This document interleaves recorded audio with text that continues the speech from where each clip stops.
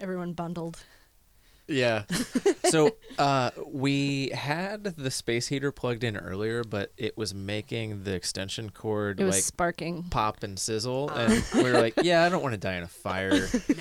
No. And these things, my parents have lived in an Airstream for 7 years now. Wow. I think. Yeah, my mom retired, and they are doing the campground host thing. Mm-hmm. My dad's super mechanically inclined, Yeah. so he found it's whatever the last year of the drivable ones. Oh, okay. Wow. They're super Yeah. rare. Yeah. He flew to Texas to buy it, and he restored it, and that's Nice. just what they do. Yeah. But Amazing. It's cold in there in the winter, for Yeah. sure. Yeah.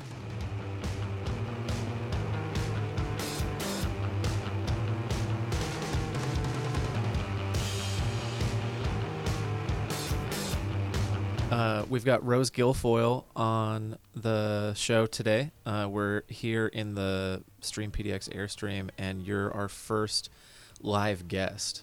Oh, no pressure. First live guest in the Airstream, I guess.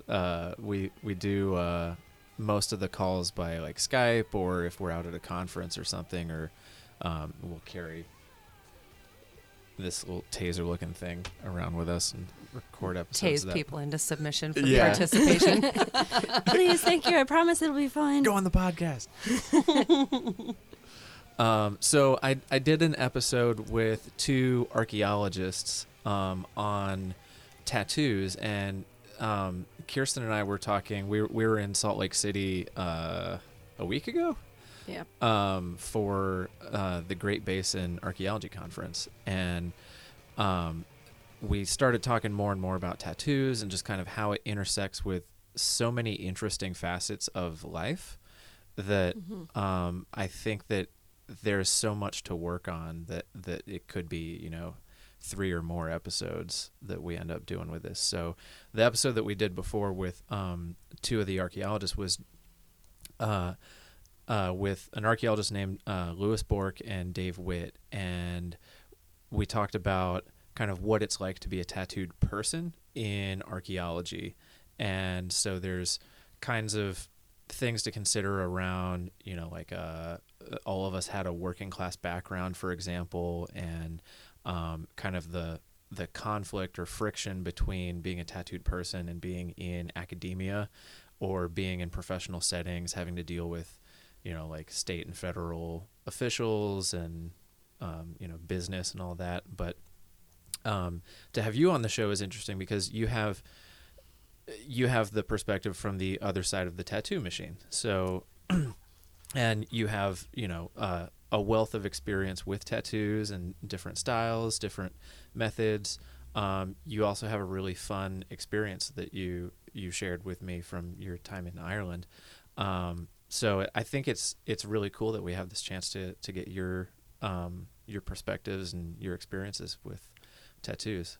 Yeah, absolutely. I think talking about balancing a professional life or exposure to select industries or careers, being a tattooed person, it's getting better. I think it's becoming more accepted, and the more intelligent people who are tattooed, even non-visibly, where things kind of peek out from your sleeves or whatever, if you have the common sense to use that as a conversation piece, to maybe facilitate breaking the ice with a stranger, those sort of things, especially if the tattoo is well done, it can open up some really interesting relationships. I don't know if you've shared any of your specific situation with that, but I know that you've experienced things like that. I personally have. And it's interesting to hear as a tattoo artist when tattoos that I've given people have facilitated new experiences. Because at the end of the day, it really isn't anybody else's business. Yeah. It doesn't mean that you're a better or a lesser person. It just means that you thought something was interesting enough to want to carry it around with you forever. Whether it means something or whether it just made you smile, at the end of the day, it doesn't impact your professional ability or your sensitivity or your level of intelligence or worthiness. It's interesting to me that in a modern society, we still have those sort of bits of stigma holding over.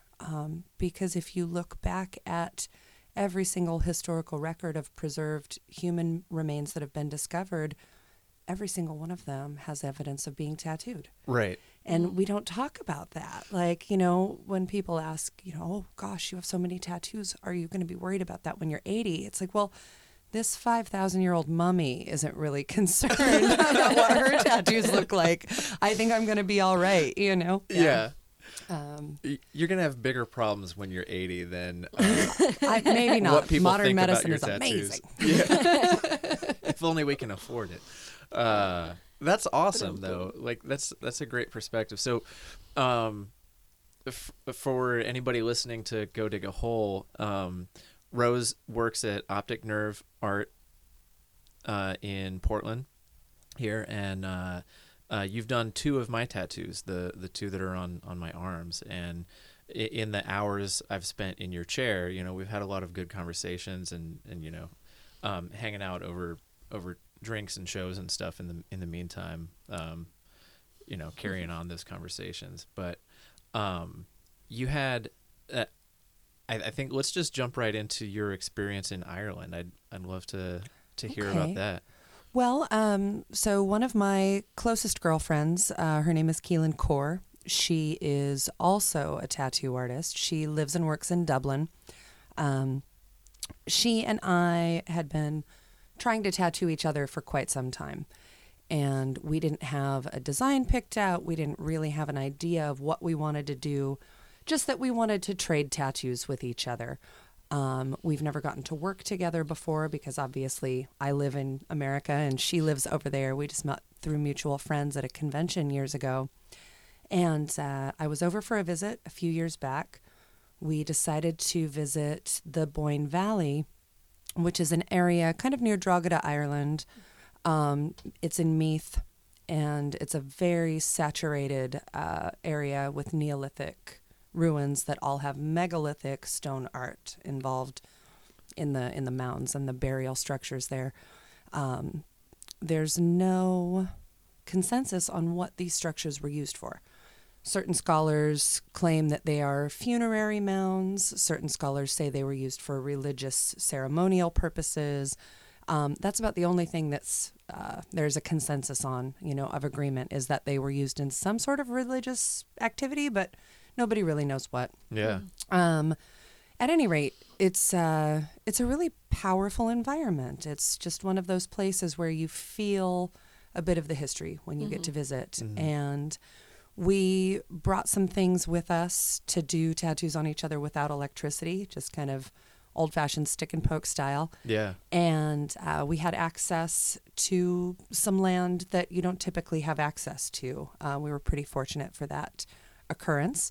And we spent the afternoon tattooing spirals on each other that are found at that site. And we're both really interested in those for separate reasons. Keelan's really interested in extraterrestrial lore and the potential crossover with certain archaeological sites.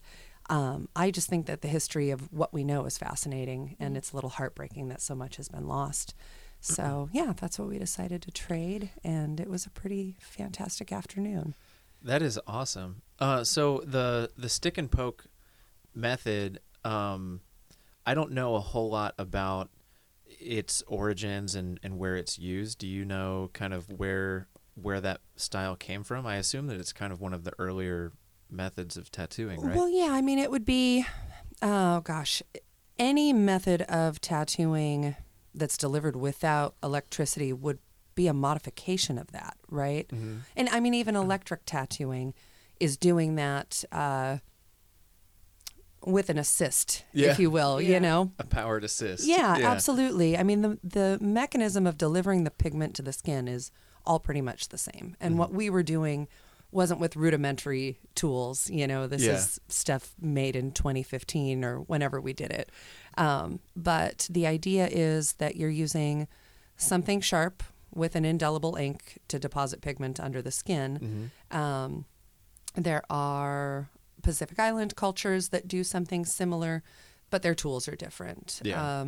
The Japanese methods of doing hand tap tattooing are similar, but the delivery is a little different. we just used sort of basement foraged, put together tattoos along the lines of what teenagers would probably be doing without their parents' permission. So, And so many of those teenagers end up having beautiful cover-ups over the. I am very thankful for them and their poor decisions. Like, I'm sure you've seen your fair share of really horribly done teenage attempts of blotchy, Oh, not. Yeah. I think they're sweet, though. I think, I don't know, and maybe this is just the scholarly part of my personality, but I love that we're driven to decorate ourselves. Yeah. It's not great that there's not often a lot of foresight there. And, I think that people sometimes end up tattooing visible places of their body that they might reserve for something a little more professional or, maybe not tattooing that part of their body at all. But yeah, it happens and it's kind of cool. That's fun. What's one of your favorites that you've seen? That I've covered up? Yeah, Or... like an amateur, I don't know, style. Actually, Cover up or our not. shop manager, Lizzie, shared one with me a little while back. I think you would appreciate this, Chris. Someone had a straight edge tattoo on their wrist, and they covered it out with a simple X and wrote Electric Wizard over it. If you're in the know, is a pretty fantastic That is so show. funny. Yeah. Not straight edge anymore. No. To Or say the they least. just listen to a lot of stoner metal. I Yeah. don't know. Yeah, their t-shirts say legalize drugs and murder. Yeah, not for the straight edge or the faint of heart, I suppose. No, I suppose not. that's awesome. That's fun. So you've been, tattooing for a good while, and I'm sure you've seen kinds of the styles of tattoos change and the placement of tattoos change. What's been kind of your experience from being a tattoo artist on kind of the changes? That's actually really interesting to address because I think in the moment you don't really understand that there are almost fashion trends that happen. So when I was an apprentice and just starting out, it was still really popular to get nautical stars or to have the small of your back tattooed. Lots of tribal, lots of really simple stylized butterflies, Chinese characters, things of that nature. And that definitely held on for a good few years. That evolved into women getting their feet tattooed was really popular for a little while. Women and men having their ribs done, which was awful and hurt my back to no end. Like large cherry blossom trees and big bits of lettering were popular for a long time. And now I'm not sure exactly what's going on. I'm seeing a lot of things done kind of sternum area. But I have the good fortune at this point in my career to work in a custom shop where I get to pick and choose a lot of what I do. So we're not as susceptible to the trends. Yeah. I am tattooing more thighs than I've ever tattooed right now, I guess. But I enjoy it. It's an easy place on the body for myself and for the client to Yeah. work on. Yeah. Yeah, it's kind of a treat that I haven't had to do a lot on people's torsos lately. Yeah. It's funny that it was as popular as it was because it's so hard for the person getting it and the person I giving it. Bet. Oh, Yeah. I remember because there's a couple that I have that cross bone exposures more or less. Like one goes across my spine, another one hits close to like my ankle, and I got it when I was fairly thin. So that bone vibration was always something I'm like, I don't understand why people want to get this on their foot. Like just how close it is yeah. to it's- your bones. It's I Well, don't it know. doesn't go that deep. You Yeah. know, it feels like it does. Exactly. While it's happening, there is definitely that sort of grindy vibration feeling, but it's so different for everyone in each place. Yeah. It's really hard to decide what it's going to be like before you get started. So I think that's part of the gamble and part of the mystery, Yeah. like crossing your fingers that it's not going to be the worst decision you've ever made. Yeah. Yeah, after the first two, I'm like, okay, I came up with a theory that like if there's a good amount of like muscle, it's less likely because that would always be like those moments where I'd like kind of hold my breath for a second was Yeah. those like real close to the prominent joints and such. Right. It was kind of like, Well, meh. then things will happen that surprise you, though. I mean, when you think about the largest muscles in your body, your butt is absolutely one of them, if not the largest. It's been a little while since anatomy, and it is awful. It is the worst place that I've been tattooed, and I don't even have anything directly there yet. Yeah. Yeah, it's a testament to all of the women who got their lower backs tattooed in the late 90s. They were tough ladies because, oh, holy moly, it's a nasty place to get tattooed. Well, it's so sensitive anyway. Like, yeah, Yeah. I can imagine. Yeah. My first tattoo was on my thigh, on the outside of my thigh. And as I was talking to Richard Warnock was the guy I worked with who did it. You know, I was playing around with placement, you know, where I wanted it. And I thought maybe like outside of the upper arm was probably where I wanted it. And at the time, I was working a job that didn't have as much kind of you know, freedom to have a visible tattoo, and so I had to kind of consider that, you know, it might poke out from under a short sleeve, and you know, I'm in a very different place now. But he said, well, why don't you just put it on your thigh? And I just hadn't even considered that. And he goes, it's not going to hurt. No one's going to see it unless you're wearing short shorts. And so I went with that. And he was mostly right that it didn't hurt, except there was a kind of decent portion of black work that he was doing, and he was just pretty heavy-handed. And so he was just really digging in there. But it's like the pain is a journey, right? And Yeah. it's kind of a few seconds of like actual pain, and then you kind of numb out to it, and you're just kind of like, what is going on down there? What's happening? It's just like a weird sensation. Yeah, it's a really funny thing, you know. I have, quite honestly, never experienced the numbing out that I hear a lot of my clients talk about. And if I had to guess at it, probably 75 to 80% of myself is tattooed at this point. And it's awful every single minute, every single time. And I feel bad for all of my friends that have tattooed me over the years because I am a complainer. But there are so many of you that I can tell from your body language and your facial expressions that that's a very honest statement. Like after a few minutes, you sort of settle into whatever your process is, and I'm very thankful for that because, you know, well, especially when you develop a relationship with someone after tattooing them many times, and, you know, the few people that have made that sort of crossover to friend like we have, you don't want to hurt them. Right. I didn't really think, which sounds so naive this many years later, I never thought about what I was doing as being something that was going to hurt somebody. Like that just wasn't a part of what I thought about during my training. And when I realized that was happening, I like to pretend like I'm really tough, but I'm actually incredibly sensitive. And I feel awful when people are having a hard time. You know, it gets frustrating, but I'm thankful for the ones that settle in like you do, for sure. Yeah, I mean, there definitely were some moments. I think on the last one you were working on, the Hawk and the Snake, where, you know, it's like I feel like we have kind of steady banter in the chair, and there would be moments where I would just like have to stop talking, and you know, you check in as you do. You're like, you doing okay over there? And I'm like, I just need to dig deep right now. The proverbial go digging a hole. Digging a hole inside myself right now so I can bury the pain. Questioning my life choices.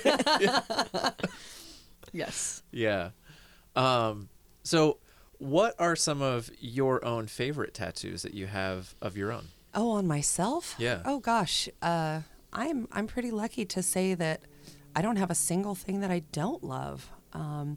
If it's something that's older that I would do a little bit differently, it has a funny story or a sweet memory. The biggest thing that I've had the pleasure of being a part of that we're about halfway done with, I guess, would be my back and ribs. Jacob Redmond, who owns Heart City up in Coeur d'Alene, Idaho. He also works at Atlas in Portland here occasionally, is doing that for me. And it's amazing. It's been an interesting process. I've learned a lot from him about how to make my clients more comfortable, like physically comfortable. And yeah, it's kind of crazy to have such a large part of my body tattooed at this point that I can't see. Yeah. So I've seen it in photos. Yeah. I think I like it. It looks nice in the mirror, but my head's over my shoulder. Yeah. So yeah, it's interesting. And I think I have a snake on my left forearm that my friend Brian Wilson did for me. He owns Scapegoat also here in Portland. And I think that's the one that my eyes are drawn to the most. Yeah. Just where it is on my arm. I see it every day and it makes me really happy. Yeah. It's a good looking snake too. Yeah. Brian's a talented guy. Yeah. Nice. One of the things that Kirsten and I talked about was kind of, relating to changes in styles of tattoos over time is not so much a change in style, but a resurgence of traditional tribal, like Native American tribal tattoos. And we're really interested in exploring that more and like talking to, people who have gotten those tattoos, like the face tattoos you're seeing a lot in the Pacific Northwest and kind of up and down the coast, the West Coast. Yeah. Like the Chumash in Southern California are getting those. And it's one of those things that, like you mentioned, people have been tattooed for thousands of years. And here in the States, we, through a series of horrible events, genocide and relocation and boarding schools and all that, a lot of native traditions were lost. And it's neat to see these styles come back and be, kind of a sign of resistance to, everything that was. Yeah, to the resistance to assimilation and also just bringing back some of the ceremonial customs that usually surround that. There's a woman who's bringing back some of that in Nome, Alaska, and I meant to look up her name, and I probably will just to fix this section of the recording, but she's been practicing and doing this for a few years and bringing back very similar to the Chumash style of the linear tattoos from the mouth through the chin of women in that area. And that's something that I've seen a couple of times in town here as well. And it's nice to see and nice to know that people are feeling brave enough to be able to bring that back, because facial tattoos are a challenge of their own for anyone. Yeah. And to have that specific affiliation of resistance to oppression, it says a lot, really. And that's one of the things that's neat to see, are sort of, it's a good way to say this, like a recognition, I guess, of various styles and traditions of tattooing having meaning just aside from what seems cool at the time, like the trends. And there's a large amount of bravery involved in that. I don't know as much about specific movements as I do with just what I'm seeing, you know, more lay perspective. But knowing, I have more than a handful of people in my life who do have facial tattoos, some for decorative purposes, some for political purposes. And I think it goes back to that idea of a conversation piece. Yeah. But being brave enough to wear that conversation piece on your face is a real statement to the strength of the person wearing it, you know? And I think, you know, obviously this is going to sidebar a little bit, but I think from any bit of society where that's becoming more common, whether it be, I don't know, young people riding trains or young people that are affiliated with gangs or doing time in juvenile detention centers, all the way up to people in their 20s and beyond who are making active choices outside of that sort of naivety of youth to make those statements. It's interesting to see, and it's interesting to see how people react to it. You know, even myself, having people that I know intimately and love who have their faces tattooed, it takes a little while to look at the rest of their face. Yeah. You know, Yeah. like you often find your eyes kind of drawn to that thing, whatever it is, over and over again. And whether or not the person is willing or interested in talking about their motivation can be a whole nother thing, right? Yeah. It's a complicated relationship that might not be complicated at all. Like, you know, it could be, oh, I thought this flower was cool. Yeah. All the way to, you know, yeah, this is an important part of my heritage, or this kept me from getting killed in prison. You know, like there are so many different reasons to be visibly tattooed that we'd have to do an individual session on each thing, you know, like Yeah. it's such a broad thing to try to conquer. Yeah. So I guess, let's see, one question that I'm curious to find your current insight on is you mentioned earlier some of the earlier days of doing tattooing and having a lot of like the Chinese characters and tribal tattoos, and those have gone out of favor. They're coming back. Oh, They really are. It's really crazy to see. Yeah, I've got a couple shops in the Bay Area that I know and I love their work, and I've looked up to them for a really long time as sort of you know, trend-setting shops or whatever. And one of them specifically, I'm seeing some kind of rocker tribal coming out of regularly now, and it's blowing my mind. the 90s are calling. Yeah. They want their Tribal tattoos. back. awful fashion back. I don't know. Sorry, I derailed you No, there. that's perfectly fine. So some of it is what your take on, because there's been a lot of conversation in the public realm in the last year or so around cultural appropriation. And with tattoos being this episode, I just had to bring that up. Just, I'm sure a lot of listeners would wonder why we didn't if we didn't. Oh so, yeah, for sure. Yeah. It's a tough one, Yeah. you know. And I think being in the middle of it, I can see both sides very clearly. Where if you take a minute to think about it, I don't think there is a style of tattooing that is not culturally appropriated. Yeah. I mean, almost everything, technically, image sourcing, meaning the ritual of it, is borrowed or begged from another culture.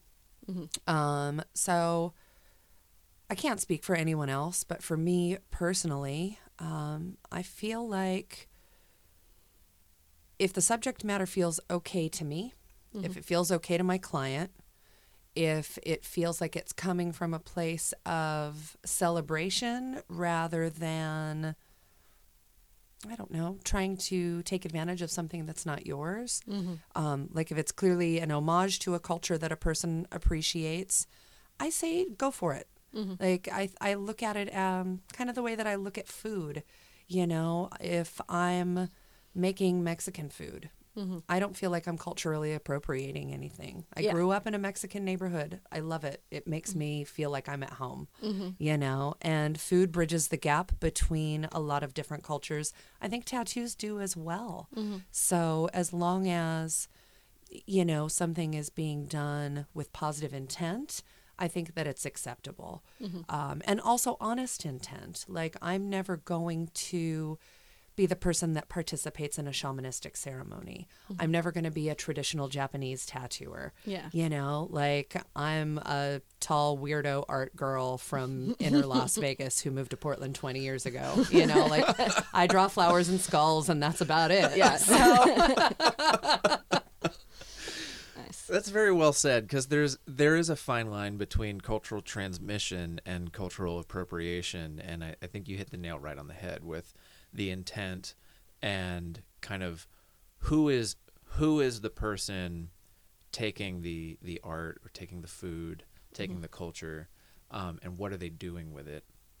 You know, there are so many examples of negative cultural appropriation and all that, but I totally agree that everything is transmitted and everything is kind of, you know, we're in an age where we have like a fully global society with every single culture being connected at some point. Yeah, I think that's one of the reasons why it's coming up over and over again, right? I mean, the transmission of information, we have supercomputers in our pockets at all times. Yeah. And I think just learning how to be respectful of one another and how to properly show appreciation and making that intention clear, I think that makes it all right, because we are going to become a global society if we continue to move forward at this rate. Yeah. So- you know? A thought I wanted to sort of interject in this is, so for me, a lot of it isn't, like, sometimes appreciation and intent doesn't end up coming out right. Like, you can have the best of intentions, but if it's received, for example, this is an overdone example, but headdresses is, you know, and that. So people are like, oh, it's an appreciation, but it's kind of like, but there's so much heavy meaning behind that in this day of an age of hyper communication, it's not hard to look it up and see what the meaning is behind this, and that you shouldn't be doing that. Right. So right. that there's, I find it challenging. The conversation is interesting to have. It's come up a few times recently for me, and a lot of it is making sure that you're aware of what you're doing and what your message is and how that's going to be received by the people that own that, basically, that belongs Yeah. to. Right. And realizing that could surface a lot of pain and trauma and power inequality. Yeah. So there's a colonial dynamic that can often be involved in just being aware and cognizant of what it is that you're doing. Because, I mean, it is a tattoo. It's permanent. Like, and this is my own personal bias of being like, making sure this is what I want, and taking a lot of time and thought into what it is that I'm putting on my body for my own personal art. And I know not everyone does that sort of heavy consideration for it, but if you're involving something of another culture, making sure that is part of that's not going to end up stepping on someone's sacred. So to portions. clarify, Yeah. are you asking what I feel my personal responsibility and personal ethos is surrounding that, or more of a broad thing like advice to potential clients, or Any or all? I mean, it's some of it is just bringing the awareness of the different arguments to the audience. Right. And then as an artist, if you feel any responsibility, I don't assume that you necessarily do. I know some artists do take more into that and will turn people away for certain things, and others won't. And then just kind of, just bringing in the different angles on that. Well, I think to kind of break it down point by point so that I don't get too convoluted, for myself and my, personal practice or whatever, I don't tattoo anything that involves hate speech, anything that involves drug or gang or, any sort of negative connotation for what I feel like I would be participating in. Yeah. It's not about judging. how that potential client lives their life, what they do, what their ethos is. But if it's not going to feel good to me at the end of the day, Yeah. I refer them to someone else. That also goes along with hands, necks, faces of young people who probably don't have their careers in place yet, Yeah. things of that nature. That's changing a little bit, but I just don't want to be the person responsible for Yeah. changing that part of their lives, So I think as far as deciding what someone gets and what they don't get, I think that a lot of that research is sort of the burden of the person who's going to wear the tattoo Yeah. and what it means to them. It's a really complicated situation right now where a small part of my personality wishes everybody would just be nice to each other and quit being so sensitive. If you like the aesthetic of something, you don't understand what it means to another culture, and you just feel pretty wearing it, I do feel like that's kind of okay. But I also think that it's okay for, like going back to the headdresses, right? Yeah. They're works of art. They're amazing. They're beautiful. I can understand why festival girls want to wear them, right? But I see the other side of the argument too. And I don't know that a right or wrong exists. It's people with different opinions, different feelings from completely different backgrounds who at the end of the day are probably never truly going to understand each other. And I draw pictures for a living, man. I don't know how to fix that. I wish I did, because it weighs on me. And wondering how to be sensitive about those kind of things without tearing myself up about what's the right choice, because I don't have a dog in the fight. Yeah. I'm there to pay my rent. Yeah. My art that I make for myself doesn't involve that kind of imagery. So it's a strange place to stand at the edge of, where I'm directly involved but not emotionally involved, and I don't know the right and wrong. I wish that there was something more clear cut, or that I'd hear an argument that had swayed me completely to one side or the other. But so far, I just try to do my best each time, and if it feels right, I go with it, and if it doesn't, I ask them to come back in the future for something else. Yeah. Nice. Gotcha. Yeah, it's tough. Yeah. It's a weird thing to be able to empathize with everybody involved when you're not directly involved. And yeah, just do the least amount of harm is kind of a general, I like that sentence, and trying to be an ally as well, just trying to be aware of everybody's sensitivity, right? Because at the end of the day, we all just want to feel okay. Yeah. Yeah. And that can be challenging, especially with, on your end, so many different angles that people are going to be coming at you with. That's what I'm getting at with the sort of confusion of headspace, where you don't really know what's right and wrong. So I think for us, or at least for myself, I can't speak for any other tattooers, just addressing things like that situation by situation. Yeah.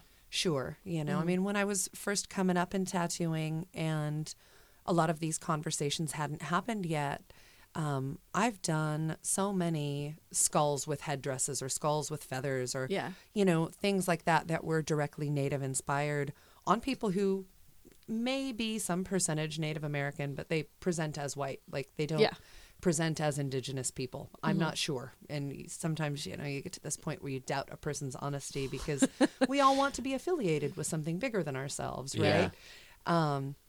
I didn't know that was an important conversation to have. I think when you don't understand that there are questions to be asked because of what you've been exposed to, it takes a very special way that a person thinks to start to address those things. And I was not one of those people. Well, and I really like that you brought that up, because there is a lot that I've seen for negative finger pointing from the left community that we live in Portland. Where there's a lot of blaming for cultural appropriation and things where people just aren't aware because we didn't know to ask these questions. And while it's important to be aware of them and to acknowledge them eventually, also realizing that there is this amount of naivety that comes with growing up in a mostly white society as a white person Yeah. and being taught that it's okay, and then later finding out it's not, like, and handling that. And that's one of those things I think people will get, or I've seen people get very defensive about having done stuff, and it's kind of like, whoa, it's okay, you didn't know.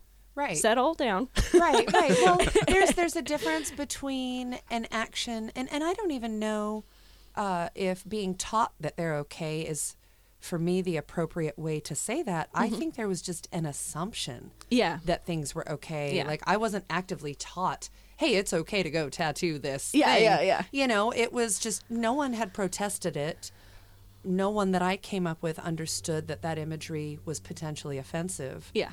And, you know, at the end of the day, we are craftspeople Yeah. when we're tattooing. Most of us aspire to graduate to be artists, but in a walk-in shop, you are a craftsman. You're Yeah. there to do a good job, but to be efficient. And you don't really have the good fortune of questioning the motivation Yeah. in that situation. Exactly. But yeah, I think when there's not conscious thought and it's not a malicious choice, like just being graceful with one another, Yeah. you know, have the conversation without the finger pointing or whatever it is. Because, I mean, I've traveled all over the world, and I think the thing that I can say is a common thread, at the end of the day, people really do want to be nice to each other. Yeah. You know, there are exceptions, and ego gets involved with a lot of that. But Touche. by and large, people are kind, and people don't want to Yeah. hurt each other's feelings. So if you don't become instantly defensive, we're getting so far away from tattoos with this. Well, it is something that Philosophy of.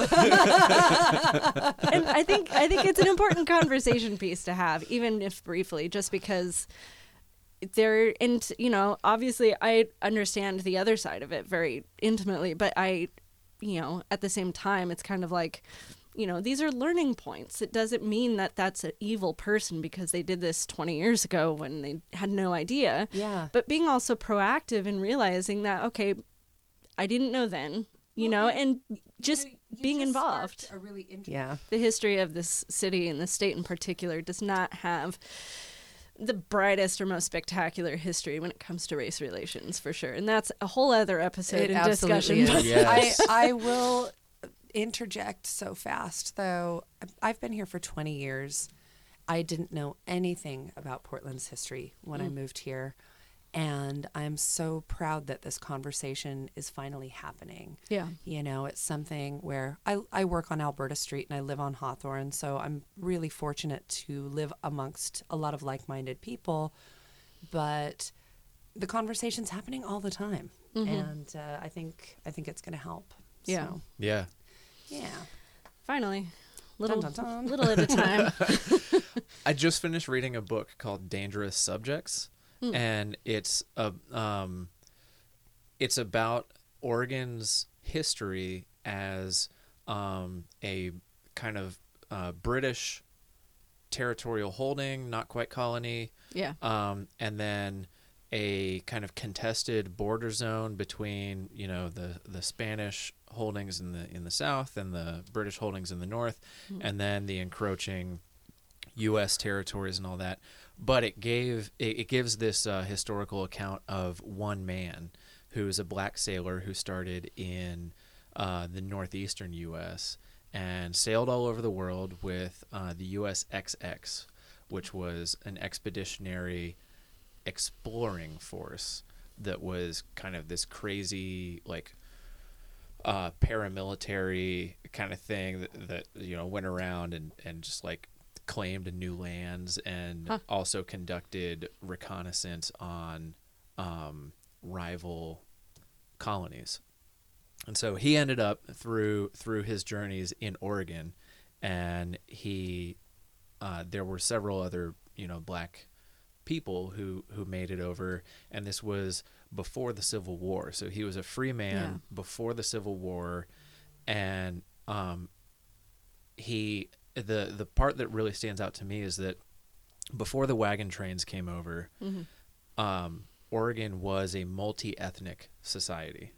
There were several, you know, indigenous groups that had their ancestral lands here, and there were also numerous black sailors that had come finally up the mouth of the Columbia River, because before there were the dams and the locks, the Columbia River was the mouth near Astoria was like it was a ship graveyard. Like ships just could not come up the mouth of the Columbia, and so this man Jesse Sauls managed to, he was on a ship that wrecked in the mouth of the Columbia, survived. He was a survivor of, I think, like 4 shipwrecks.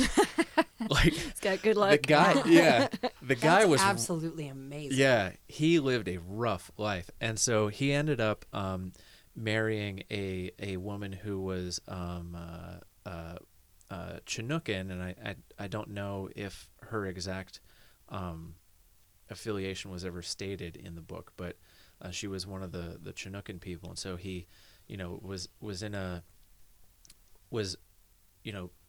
kind of related by marriage to the local indigenous folks, and this was all in like hot it pissed a lot of the white people off, basically. And so imagine. Like when the wagons finally started coming over, they were sold, back east, they were sold this idea that it was just free land for the taking. Come on out. It's paradise. You can have your giant farm and all that. And they came out here and they were like, it's full up here. I'm actually going to have to kill people and take their land. All right. Okay. And so it's kind of like a tragic story of how Jesse Sauls and other people like him, including the native people, had their land taken. And then as it was kind of Oregon's condition for statehood was as an exclusionary place to secure a seat for Western expansion. And it was all kind of as a pawn to force the British territorial holdings out of the Pacific Northwest. To get people to come out here. Yeah. Mm-hmm. Yeah, it's a fascinating history. I'm interested in that book. You have to get the details on that and put it in the show notes, because I think that's a really interesting story. I'd like to track down the author. His name's Kenneth Coleman, and he's a professor at Portland State. Okay, I'm sure we could track him down. Yeah, it's a stone's throw from from where we're at. Yeah, the west side of the river isn't that far away. Yeah. No, it just always seems like it's so far. We don't go there. Don't tell your friends it's so far. Oh, yeah, just it's so funny. So my daughter's dentist is it's downtown, and whenever she's given us a referral for an orthodontist, and she's like, well, where are you located at? Like, who should I refer you to? And I'm like, well, I'm not really that far from here. It's on the other side of the river, though, so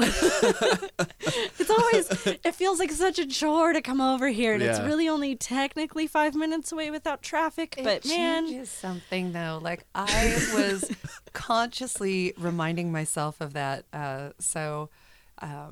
I had some really big life changes kind of start in 2012, and I was traveling for a solid few years.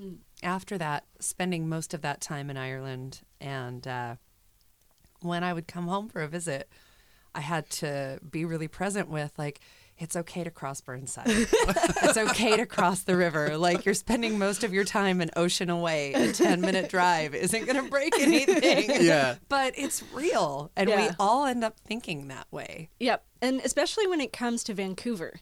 So we went out. The last wild frontier. I know, man. It's so funny. Like, we were out with a couple of friends in Northeast Portland last night, and another friend later on in the evening was like, oh, you should come up. We're watching this random hair band in Vancouver. And we're like, yeah, maybe. And then we're like, oh, but it's Vancouver. That's never going to happen. God, that's so far away. Yeah. I want to buy a house like next year. 15 and I'm like, minutes out. St. Helens or Vancouver? Vancouver is so much closer, and in my brain, St. Helens is more acceptable. Yeah. Oh, it's because I think the if you're in a car, crossing the bridges is a chore. Yes. Like, it's a bottleneck. Traffic such a is so bottleneck. variable. But It's let's very go rare. back to I draw pictures for a living. I don't have to drive at 8 a.m. That's true. This is True. not an issue in my life. I'm just selfish. Yeah, Yes. this is Yeah. very true. It can be awful, though. I had to go up there to pick up a prescription for someone. This is years ago, even not in 2018 traffic, and didn't time it out correctly. And I think I spent about 2 hours on the bridge that day. Oof. Yeah. Ooh, Yeah. ooh. That's definitely the challenge. And there has been discussion over the last many years. I think there's been 3 renditions of Let's Build Another Bridge Across the Columbia. Believe But it when I see it. man, the coordination that goes along with that, just from an archaeological perspective, is immense. Like, because you have federal entities involved, you have Army 2 Corps of states, Engineers. Army Yeah. Corps, Yeah. tribes most definitely involved. Oh, yeah. And Yeah. it is a huge That's really thing. an interesting perspective, actually. I've learned a lot about that from speaking with Chris. Uh-huh.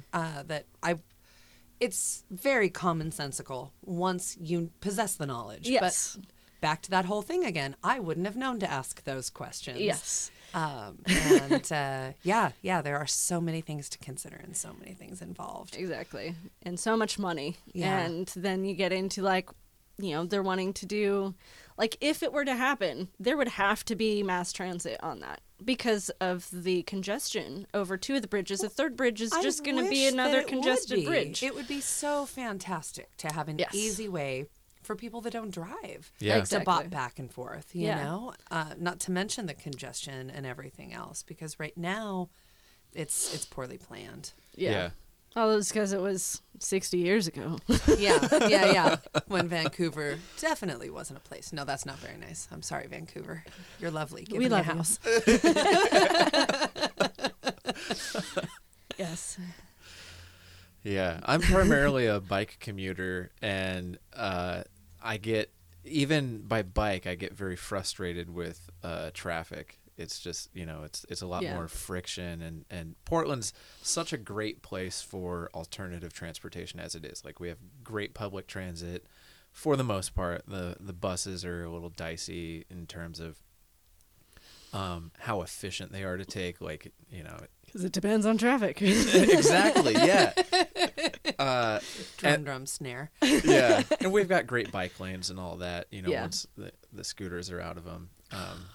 But No, they're in the roadways now. Screw a bike lane, man. they're mostly no on helmets, sidewalks. Real talk. No helmets on the street. No, I've been cut off by them a couple of times, like downtown. These jokers with no helmets, and I'm it the drive biggest crazy. complainer about them that has ever complained, but I will tell you what, I had a friend visit from Coeur d'Alene, I don't know, 2 or 3 weeks ago. Uh-huh. And we took the scooters from my house all the way up to have dinner on Alberta with some friends, like a solid 5 miles.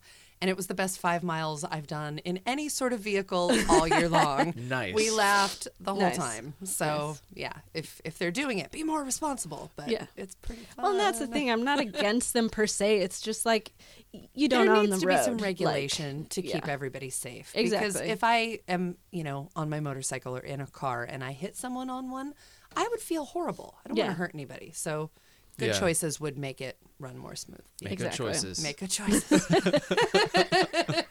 Yeah. I saw something recently that Portland's actually investing in the mass transit infrastructure again. So they're actually going to be expanding bike lanes into protected bike lanes to try and increase bike traffic. They're also cutting down 1,000 parking spots Yep. in the downtown area.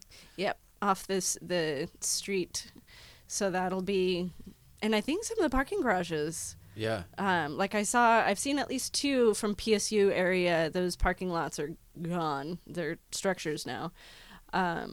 So we'll see how it goes. I know, generally speaking, that's actually worked fairly well. So I moved here about 6 years ago on Division, and I've lived in the area for a while, so you know what I'm talking about. So it used to be during rush hour, it was a 4-lane road.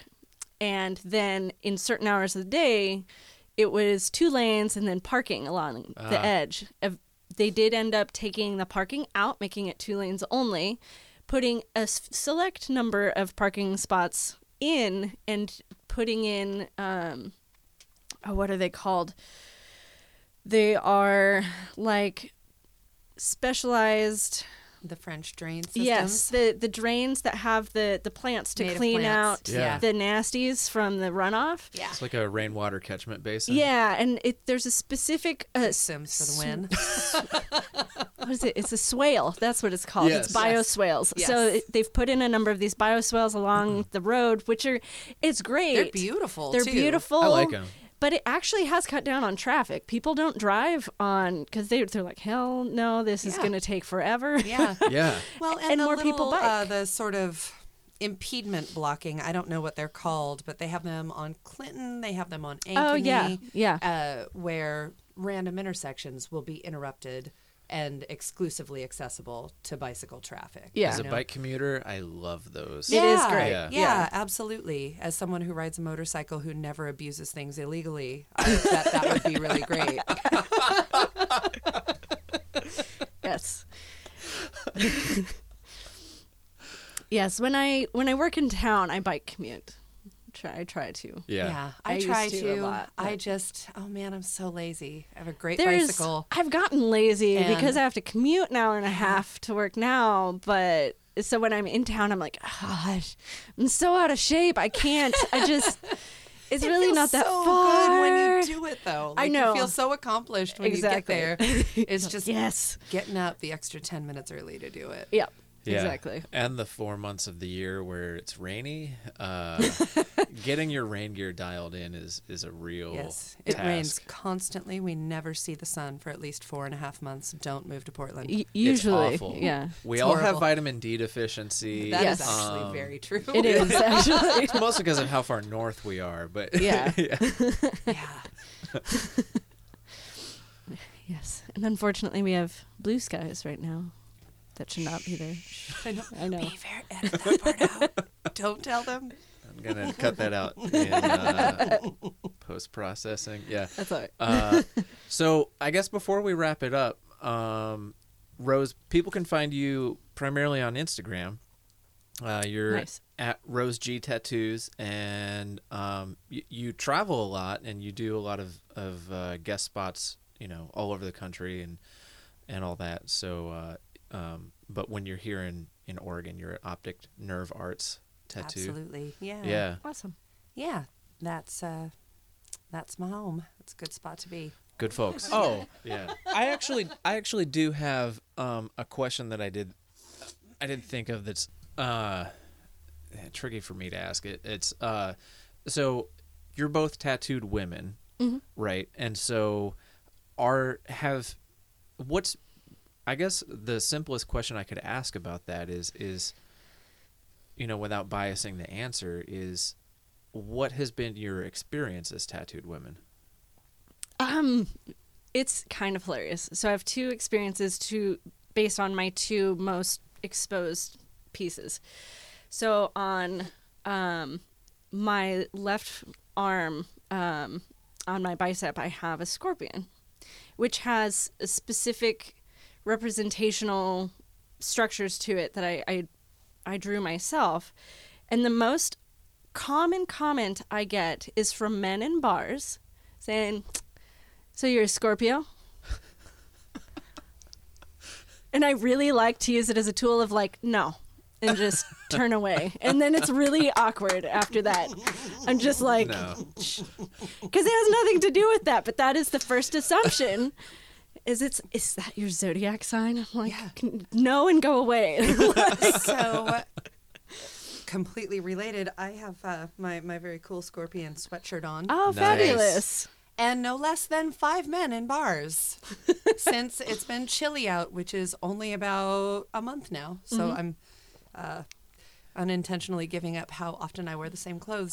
Have asked me, "So are you a Scorpio?" Yeah. To which I reply, "No." And then it's awkward. So I'm going to do this. Nice. High five, yeah. That's perfect. Yeah. Oh, man. Yeah, there is absolutely that objectification component. I deal with anytime I don't wear long sleeves and pants. Yep. 100% of any time I don't wear long sleeves and pants. My sister-in-law and niece were just visiting for the weekend, and my niece is an Irish dancer. There was a big competition in town this weekend, and I wore a dress and was accosted by men in the elevator at the Oregon Convention Center over on MLK. And my sister-in-law saw that happen the last time that I visited her in New Mexico. And she's just like, oh my gosh, how often does this happen? And it is every single time my limbs are exposed. Yeah. You get used to rolling with it, and I try to approach it like, okay, you're not smart enough to understand that I wouldn't come up to you and be like, hey, I like your hat. Let me touch your face. Yeah. Yeah. But yeah, it's a thing. And I've been single for a long time. And in dating, especially trying to date online, I think people take you less seriously. You're absolutely fetishized. Yeah. And it's a weird place to be, where I'm like, I know I'm not an unattractive human.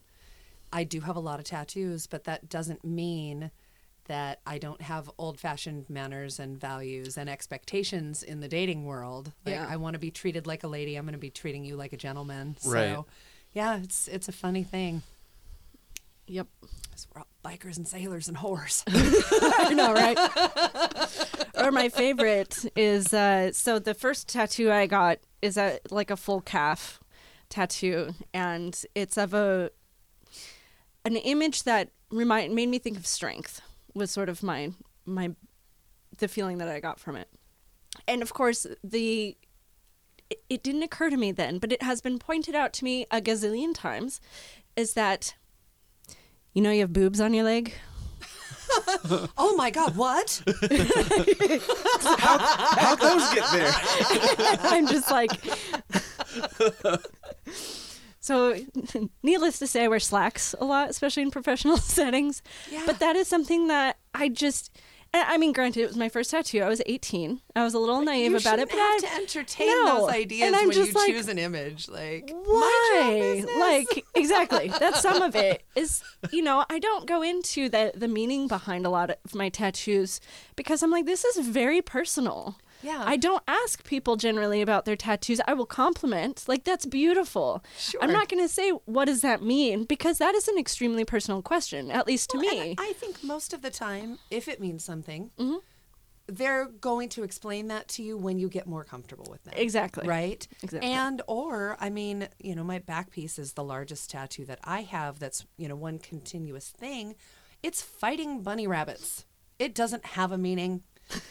I could lie to you all day long and talk about communist society and Watership Down, but it would not be true. I just wanted some bunnies that looked pretty gnarly. That's awesome. And that's that, So, it's, again, one of those things where there are so many levels about what could be right, what couldn't be right. Yeah. Just mind your own business and be nice. Exactly. Everything will be better. Yeah. Respect people, damn it. Yeah. Come on. Exactly. So, yeah. Yeah. I guess the only other thing that I might say in the tattoo realm is actually there's a lot of archaeologists that I know that are tattooed. Yeah. I'd say almost a majority. That doesn't surprise me at all. That actually makes me feel very happy. Good. Yeah. It's, I don't know a lot of archaeologists, but I do know a good handful of anthropologists. Yeah. And they're all tattooed people as well. Yeah. We're interested in people, and tattoos are a human thing. Yeah. Yes. So I Exactly. think that it kind of goes hand in hand. It's pretty fun. And Yeah. it's neat to get in those conversations because there's usually, I guess as archaeologists, there's usually a lot of stuff behind like the cultural association and the reasons behind stuff. It's not, and not to say that isn't with generally the tattooed population, but some of it is coming from a similar perspective, like having those conversations around pieces that may have come after having gotten a degree. One of the most common tattoos that I see amongst archaeologists, cracks me up, is a scale, like a measurement scale, centimeter. I know 4 or 5 people with that, either on their forearm or on their fingers. and like one person has metric on one and standard on the other hand. And it's just so funny to me because it's kind of like, you actually, it's nice to have that handy so you don't have to dig for it. Yeah. But it's actually utilitarian. And I don't know if love that's... those sort of things. My last housemate, she did hair when we lived together. She's an embalmer these days, but she has a standard inch tattooed on her finger. Yeah. As sort of a joke, but, could be utilitarian. Oh, no, I want my hair trimmed, an inch or two. And it's right there. So, Nice. yeah. Nice. Yeah. Are there any... I don't know. It seems like a bizarre quirk of archaeology. I don't know of a lot of other fields that would have a similar affinity for measurements. I don't know. Oh, gosh. Call it that. Well, I mean, thinking about different people that I tattoo who might be in a similar profession or a similar, thing that they devote a large amount of their time to, I think that I am very fortunate to have a large nurse, midwife, and physician's assistant population that I tattoo. Yeah. Don't really know how that happened, but they're badass women that I really enjoy hanging out with. And most of them have bits of female anatomy or things that have to do with female empowerment tattooed on them. So that's definitely a thematic thing. Most, and I suppose this kind of goes without saying, but most tattooers that I know have tattoo machines tattooed on us. I have a little tiny one that has a funny and fantastic story. Nice. So yeah, I don't think it's uncommon to tattoo tools of your trade. Yeah. Okay. I've done plumbing tools on plumbers. I've done hammers on carpenters. Oh, that's cool. Yeah, I really dig that, actually. I mean, if you don't always have your tools with you, at least you kind of feel like you do, Yeah. right? Yes. My friend Noble Holden has a spoon tattooed, and he's been a chef for I don't know, probably close to 15 years or so, and he's got like a spoon there, and it's one of those things where it's like, I asked him about it, and I was like, "What's the deal with the spoon?" He goes, "That's the tool I use the most in the kitchen." And I want to make a always think joke about that. him stirring things with his hand so badly. Just in there like Winnie the Pooh, just like, He's like, it's fine. I've got my spoon right here. I'm sure he washes his hands first. yeah, it's a sanitary like full hand stirring the pot. Yeah. It's like one of those spatulas on one of those industrial mixers. Like, Yeah, there you go. Mixer's busted. I'll just make the bread with my hand here. Yeah. Nice. Yeah, those things are lovely though. Yeah, I've done whisks, spoons, knives on Yeah. chefs. Absolutely. I guess I was aware of those sort of things, but there's a lot that you do, I suppose, in your day to day that you don't step back and analyze what people's motivation is.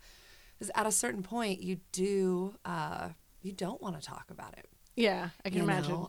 We don't receive mental health training Right. on any level. And especially when I worked at walk-in shops when I was younger, I did a ton of memorial tattoos all day, every day. And I would come home from work just wrecked because I wanted to be supportive and people want to tell their stories. And I didn't have any professional counseling on how to absorb and deal with that, whether it be absorb and purge or whatever. And I'm thankful that where I am now, I don't deal with that much. And when I do, it's typically with an established client who I am already aware that something's going on in their life, you know, but most of the time we'd rather not know. Yeah. And I do think I can speak for most tattooers in that very broad statement. Like, it's great if it means something to you.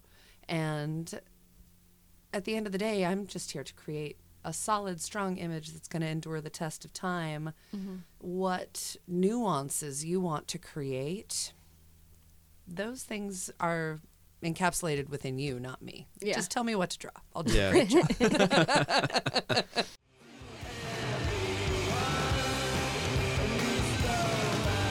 Thanks for listening to the Go Dig a Hole podcast.